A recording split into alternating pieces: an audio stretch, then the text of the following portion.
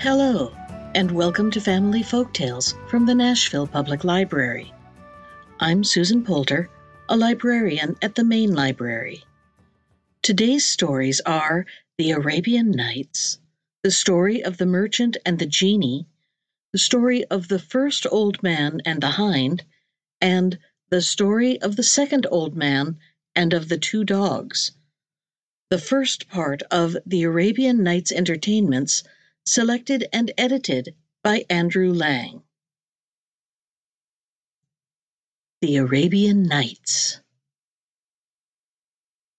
In the chronicles of the ancient dynasty of the Sassanidae, who reigned for about 400 years from Persia to the borders of China, beyond the great river Ganges itself, we read the praises of the kings of this race, one of whom was said to be the best monarch of his time. His subjects loved him, and his neighbors feared him, and when he died, he left his kingdom in a more prosperous and powerful condition than any king had done before him. The two sons who survived him loved each other tenderly, and it was a real grief to the elder, Shahryar, that the laws of the empire forbade him to share his dominions with his brother, Shah-Zaman. Indeed, after 10 years during which this state of things had not ceased to trouble him, Shahryar cut off the country of Great Tartary from the Persian Empire and made his brother king. Now the Sultan Shahryar had a wife whom he loved more than all the world, and his greatest happiness was to surround her with splendor and to give her the finest dresses and the most beautiful jewels. It was therefore with the deepest shame and sorrow that he accidentally discovered after several years that she had deceived him completely, and her whole conduct turned out to have been so bad that he felt himself obliged to carry out the law of the land and order the Grand Vizier to put her to death.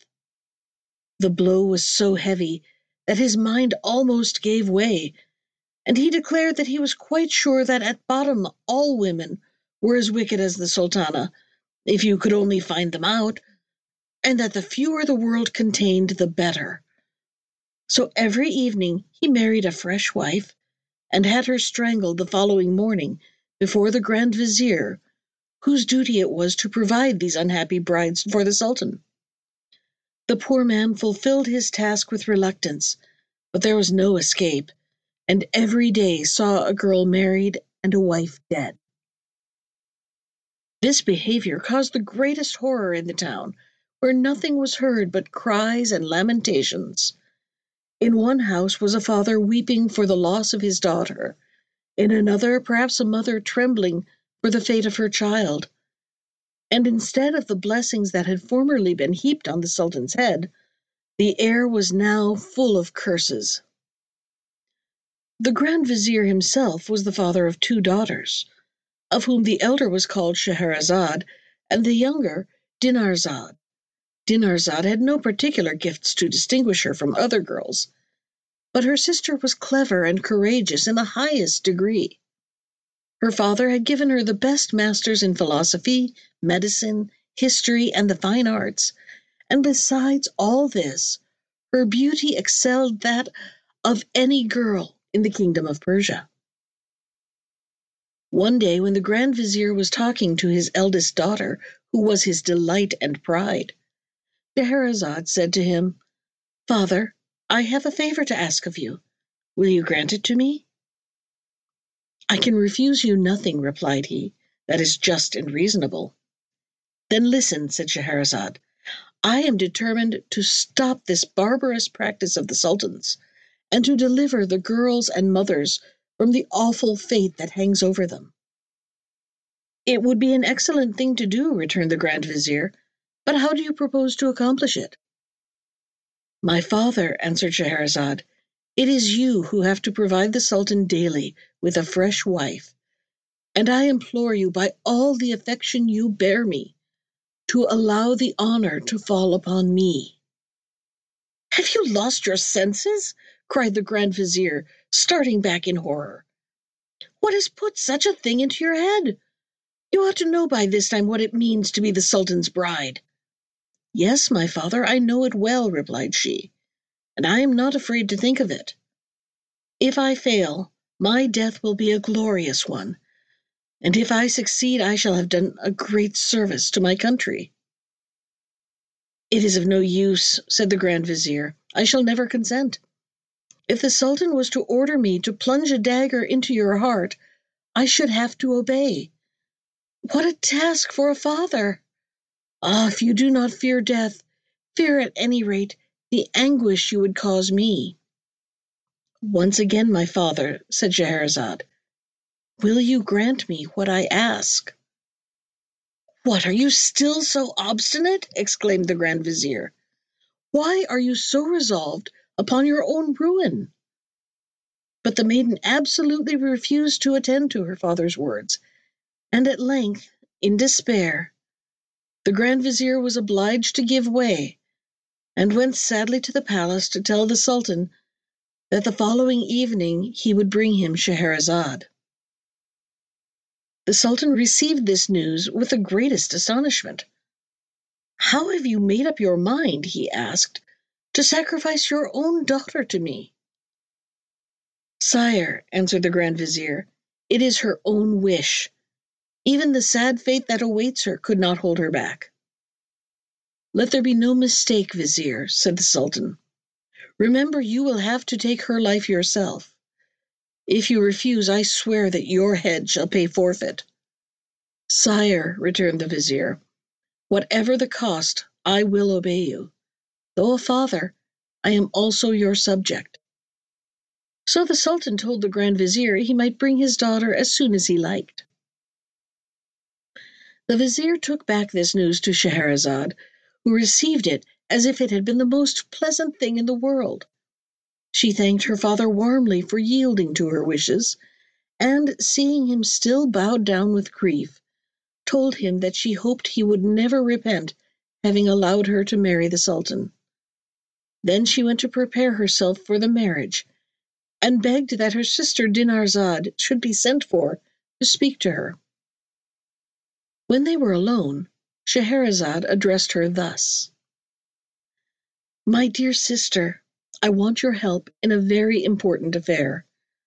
My father is going to take me to the palace to celebrate my marriage with the Sultan. When His Highness receives me, I shall beg him, as a last favor, to let you sleep in our chamber, so that I may have your company during the last night I am alive.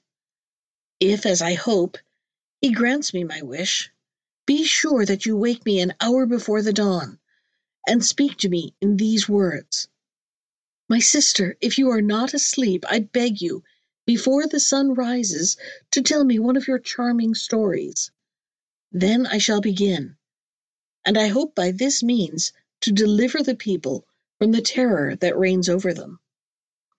Dinarzade replied that she would do with pleasure what her sister wished. When the usual hour arrived, the Grand Vizier conducted Scheherazade to the palace, and left her alone with the Sultan, who bade her raise her veil, and was amazed at her beauty. But seeing her eyes full of tears, he asked what was the matter.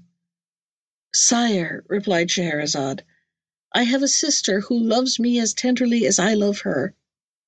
Grant me the favor of allowing her to sleep this night in the same room, as it is the last night we shall be together." Shahryar consented to Scheherazade's petition, and Dinarzade was sent for. An hour before daybreak Dinarzade awoke, and exclaimed as she had promised: "My dear sister, if you are not asleep, tell me, I pray you, before the sun rises, one of your charming stories. It is the last time that I shall have the pleasure of hearing you." Scheherazade did not answer her sister, but turned to the Sultan. "Will your Highness permit me to do as my sister asks?" said she. "Willingly," he answered. So Scheherazade began. The Story of the Merchant and the Genie. Sire, there was once upon a time a merchant who possessed great wealth in land and merchandise, as well as in ready money. He was obliged from time to time to take journeys to arrange his affairs. One day, having to go a long way from home, he mounted his horse, taking with him a small wallet in which he had put a few biscuits and dates, because he had to pass through the desert where no food was to be got. He arrived without any mishap, and having finished his business, set out on his return. On the fourth day of his journey, the heat of the sun being very great, he turned out of his road to rest under some trees. He found at the foot of a large walnut tree a fountain of clear and running water. He dismounted, fastened his horse to a branch of the tree, and sat by the fountain, after having taken from his wallet some of his dates and biscuits. When he had finished this frugal meal, he washed his face and hands in the fountain. When he was thus employed, he saw an enormous genie, white with rage, coming towards him, with a scimitar in his hand. "Arise," he cried in a terrible voice, "and let me kill you as you have killed my son." As he uttered these words, he gave a frightful yell. The merchant, quite as much terrified at the hideous face of the monster as at his words, answered him tremblingly, "Alas, good sir, what can I have done to you to deserve death?" "I shall kill you," repeated the genie, "as you have killed my son." "But," said the merchant, "how can I have killed your son? I do not know him, and I have never even seen him." "When you arrived here, did you not sit down on the ground?" asked the genie. "And did you not take some dates from your wallet, and whilst eating them, did you not throw the stones about?" "Yes," said the merchant, "I certainly did so." "Then," said the genie, "I tell you, you have killed my son. For whilst you were throwing about the stones, my son passed by, and one of them struck him in the eye and killed him. So I shall kill you." "Ah, sir, forgive me," cried the merchant. "I will have no mercy on you," answered the genie. "But I killed your son quite unintentionally, so I implore you to spare my life." "No," said the genie, "I shall kill you as you killed my son." And so saying, he seized the merchant by the arm, threw him on the ground, and lifted his sabre to cut off his head. The merchant, protesting his innocence, bewailed his wife and children, and tried pitifully to avert his fate. The genie, with his raised scimitar, waited till he had finished, but was not in the least touched. Scheherazade, at this point, seeing that it was day, and knowing that the Sultan always rose very early to attend the council, stopped speaking. "Indeed, sister," said Dinarzade, "this is a wonderful story." "The rest is still more wonderful," replied Scheherazade, "and you would say so if the Sultan would allow me to live another day, and would give me leave to tell it to you the next night." Shahryar, who had been listening to Scheherazade with pleasure, said to himself, "I will wait till tomorrow. I can always have her killed when I have heard the end of her story." All this time the Grand Vizier was in a terrible state of anxiety, but he was much delighted when he saw the Sultan enter the council chamber without giving the terrible command that he was expecting. The next morning, before the day broke, Dinarzade said to her sister, "Dear sister, if you are awake, I pray you to go on with your story." The Sultan did not wait for Scheherazade to ask his leave. "Finish," said he, "the story of the genie and the merchant. I am curious to hear the end." So Scheherazade went on with the story. This happened every morning. The Sultana told a story, and the Sultan let her live to finish it. When the merchant saw that the genie was determined to cut off his head, he said, "One word more, I entreat you. Grant me a little delay, just a short time, to go home and bid my wife and children farewell, and to make my will. When I have done this, I will come back here, and you shall kill me." "But," said the genie, "if I grant you the delay you ask, I am afraid that you will not come back." "I give you my word of honor," answered the merchant, "that I will come back without fail." "How long do you require?" asked the genie. "I ask you for a year's grace," replied the merchant. "I promise you that tomorrow twelvemonth I shall be waiting under these trees to give myself up to you." On this the genie left him near the fountain and disappeared. The merchant, having recovered from his fright, mounted his horse and went on his road. When he arrived home, his wife and children received him with the greatest joy. But instead of embracing them, he began to weep so bitterly that they soon guessed that something terrible was the matter. "Tell us, I pray you," said his wife, "what has happened?" "Alas," answered her husband, "I have only a year to live." Then he told them what had passed between him and the genie, and how he had given his word to return at the end of a year to be killed. When they heard this sad news, they were in despair and wept much. The next day the merchant began to settle his affairs, and first of all to pay his debts. He gave presents to his friends and large alms to the poor. He set his slaves at liberty and provided for his wife and children. The year soon passed away, and he was obliged to depart. When he tried to say good-bye, he was quite overcome with grief, and with difficulty tore himself away. At length he reached the place where he had first seen the genie, on the very day that he had appointed. He dismounted and sat down at the edge of the fountain, where he awaited the genie in terrible suspense. Whilst he was thus waiting, an old man leading a hind came towards him.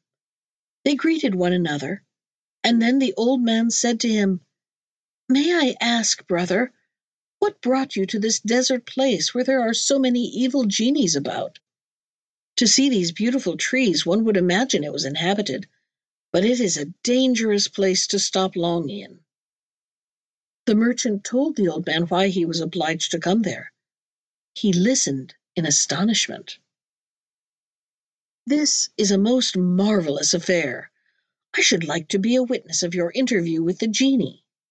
So saying, he sat down by the merchant. While they were talking, another old man came up, followed by two black dogs. He greeted them and asked what they were doing in this place. The old man who was leading the hind told him the adventure of the merchant and the genie.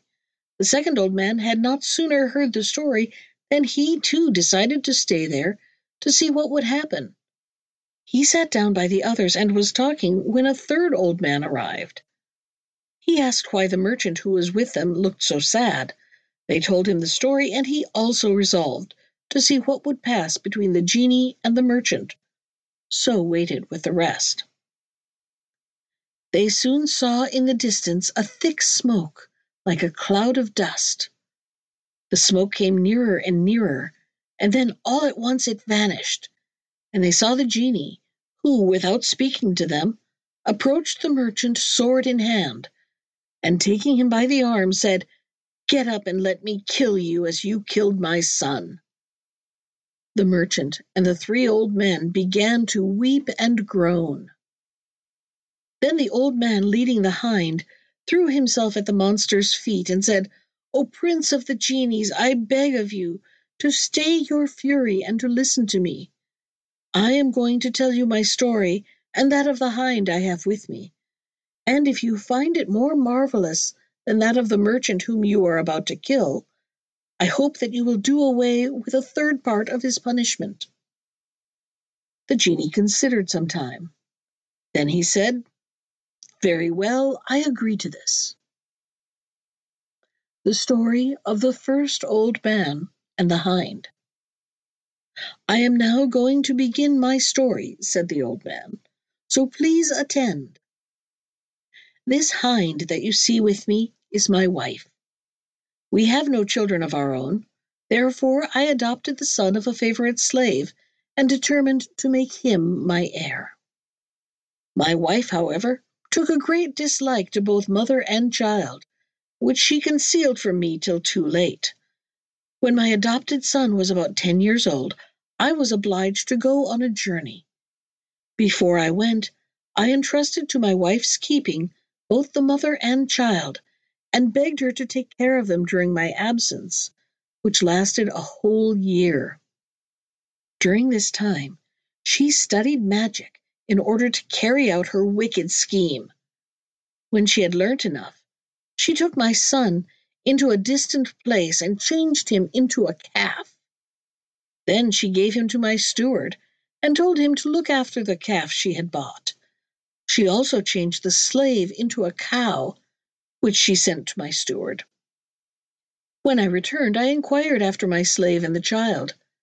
"Your slave is dead," she said, "and as for your son, I have not seen him for 2 months, and I do not know where he is." I was grieved to hear of my slave's death, but as my son had only disappeared, I thought I should soon find him.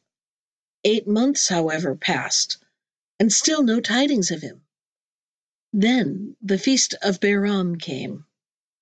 To celebrate it, I ordered my steward to bring me a very fat cow to sacrifice. He did so. The cow that he brought was my unfortunate slave. I bound her, but just as I was about to kill her, she began to low most piteously, and I saw that her eyes were streaming with tears.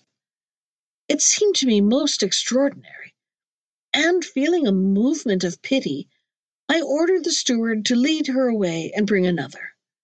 My wife, who was present, scoffed at my compassion, which made her malice of no avail. "What are you doing?" she cried.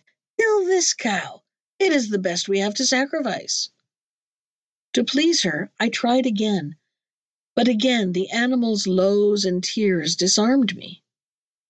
"Take her away," I said to the steward, "and kill her. I cannot." The steward killed her, but on skinning her, found that she was nothing but bones, although she appeared so fat. I was vexed. "Keep her for yourself," I said to the steward, "and if you have a fat calf, bring that in her stead."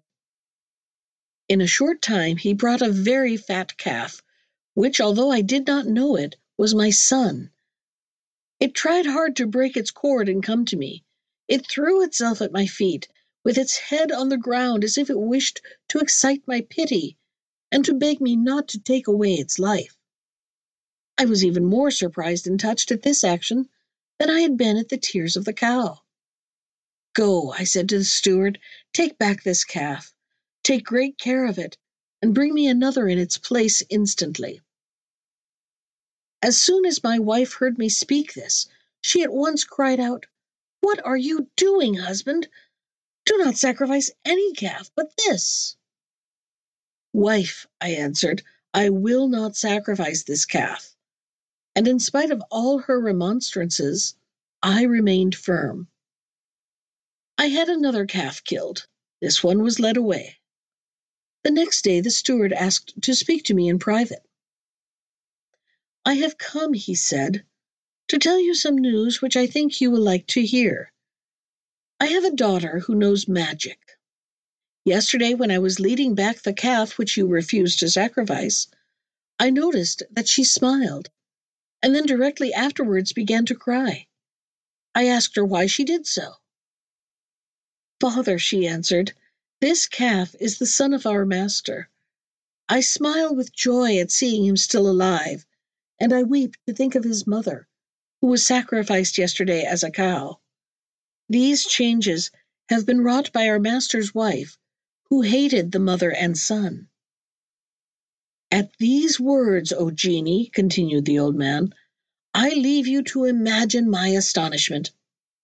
I went immediately with the steward to speak with his daughter myself. First of all, I went to the stable to see my son, and he replied in his dumb way to all my caresses. When the steward's daughter came, I asked her if she could change my son back to his proper shape. 'Yes, I can,' she replied, 'on 2 conditions. One is that you will give him to me for a husband, and the other is that you will let me punish the woman who changed him into a calf.' 'To the first condition,' I answered, 'I agree with all my heart, and I will give you an ample dowry. To the second I also agree. I only beg you to spare her life.' "That I will do," she replied. "I will treat her as she treated your son." Then she took a vessel of water and pronounced over it some words I did not understand. Then, on throwing the water over him, he immediately became a young man once more. "My son, my dear son!" I exclaimed, kissing him in a transport of joy. "This kind maiden has rescued you from a terrible enchantment, and I am sure that out of gratitude you will marry her." He consented joyfully, but before they were married, the young girl changed my wife into a hind, and it is she whom you see before you. I wished her to have this form rather than a stranger one, so that we could see her in the family without repugnance. Since then my son has become a widower and has gone traveling. I am now going in search of him, and not wishing to confide my wife to the care of other people, I am taking her with me. Is this not a most marvelous tale?" "It is indeed," said the genie, "and because of it I grant to you the third part of the punishment of this merchant." When the first old man had finished his story, the second, who was leading the two black dogs, said to the genie, "I'm going to tell you what happened to me, and I am sure that you will find my story even more astonishing than the one to which you have been listening. But when I have related it, will you grant me also the third part of the merchant's punishment?" "Yes," replied the genie, "provided that your story surpasses that of the hind." With this agreement, the second old man began in this way. The story of the second old man and of the two black dogs. "Great prince of the genies, you must know that we are three brothers, these two black dogs and myself. Our father died, leaving us each 1,000 gold coins. With this sum we all three took up the same profession and became merchants. A short time after we had opened our shops, my eldest brother, one of these two dogs, resolved to travel in foreign countries for the sake of merchandise. With this intention he sold all he had and bought merchandise suitable to the voyages he was about to make. He set out and was away a whole year. At the end of this time a beggar came to my shop.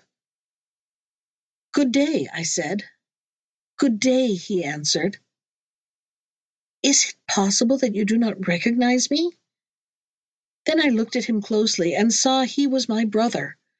I made him come into my house and asked him how he had fared in his enterprise. "Do not question me," he replied. "See me. You see all I have. It would but renew my trouble to tell of all the misfortunes that have befallen me in a year, and have brought me to this state." I shut up my shop, paid him every attention, taking him to the baths, giving him my most beautiful robes. I examined my accounts, and found that I had doubled my capital. That is, I now possessed 2,000 gold coins. I gave my brother half, saying, "Now, brother, you can forget your losses." He accepted them with joy, and we lived together as we had before. Some time afterwards my second brother wished also to sell his business and travel. My eldest brother and I did all we could to dissuade him, but it was of no use. He joined a caravan and set out. He came back at the end of a year in the same state as his elder brother. I took care of him, and as I had 1,000 gold coins to spare, I gave them to him, and he reopened his shop. One day my two brothers came to me to propose that we should make a journey and trade. At first I refused to go. "You traveled," I said, "and what did you gain?" But they came to me repeatedly, and after having held out for 5 years, I at last gave way. But when they made their preparation and began to buy the merchandise we needed, they found they had spent every piece of the 1,000 gold coins I had given them. I did not reproach them. I divided my 6,000 gold coins with them, giving each 1,000, and keeping one for myself, and the other 3 I buried in a corner of my house. We bought merchandise, loaded a vessel with it, and set forth with a favorable wind. After 2 months' sailing, we arrived at a seaport, where we disembarked and did a great trade. Then we bought the merchandise of the country, and were just going to sail once more, when I was stopped on the shore by a beautiful, though poorly dressed woman. She came up to me, kissed my hand, and implored me to marry her and take her on board.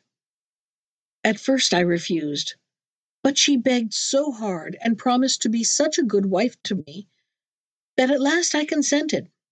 I got her some beautiful dresses, and after having married her, we embarked and set sail. During the voyage I discovered many good qualities in my wife, that I began to love her more and more. But my brothers began to be jealous of my prosperity, and set to work to plot against my life. One night when we were sleeping, they threw my wife and myself into the sea. My wife, however, was a fairy, and so she did not let me drown, but transported me to an island. When the day dawned, she said to me, "When I saw you on the seashore, I took a great fancy to you, and wished to try your good nature, so I presented myself in the disguise you saw. Now I have rewarded you by saving your life, but I am very angry with your brothers, and I shall not rest till I have taken their lives." I thanked the fairy for all she had done for me, but I begged her not to kill my brothers. I appeased her wrath, and in a moment she transported me from the island where we were to the roof of my house, and she disappeared a moment afterwards. I went down and opened the doors, and dug up the 3,000 gold coins which I had buried. I went to the place where my shop was, opened it, and received from my fellow merchants congratulations on my return.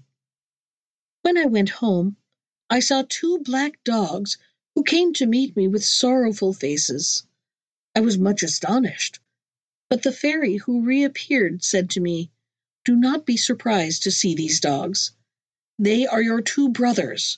I have condemned them to remain for 10 years in these shapes." Then, having told me where I could hear news of her, she vanished. The 10 years are nearly past, and I am on the road to find her. As in passing I met this merchant and the old man with the hind, I stayed with them. This is my history, O Prince of Genies. Do you not think it is a most marvelous one?" "Yes, indeed," replied the genie, "and I will give up to you the 3rd of the merchant's punishment." Then the 3rd old man made the genie the same request as the other 2 had done, and the genie promised him the last 3rd of the merchant's punishment, if his story surpassed both the others. So he told his story to the genie, but I cannot tell you what it was, as I do not know. But I do know that it was even more marvelous than either of the others, so that the genie was astonished, and said to the 3rd old man, "I will give up to you the 3rd part of the merchant's punishment. He ought to thank all 3 of you for having interested yourselves in his favor. But for you, he would be here no longer." So saying, he disappeared, to the great joy of the company. The merchant did not fail to thank his friends, and then each went on his way. The merchant returned to his wife and children, and passed the rest of his days happily with them. "But, sire," added Scheherazade, "however beautiful are the stories I have just told you, they cannot compare with the story of the fisherman." That was The Arabian Nights, the story of the merchant and the genie, the story of the first old man and the hind, and the story of the second old man and of the 2 dogs, from the Arabian Nights Entertainments, selected and edited by Andrew Lang. Special thanks to Ginger Sands for our theme music. You can find more of Ginger's music at iTunes or on her website at www.gingersands.com. And if you'd like to comment on today's story, send me an email. I can be reached at susan.poulter, that's Poulter, at nashville.gov. Thanks for listening.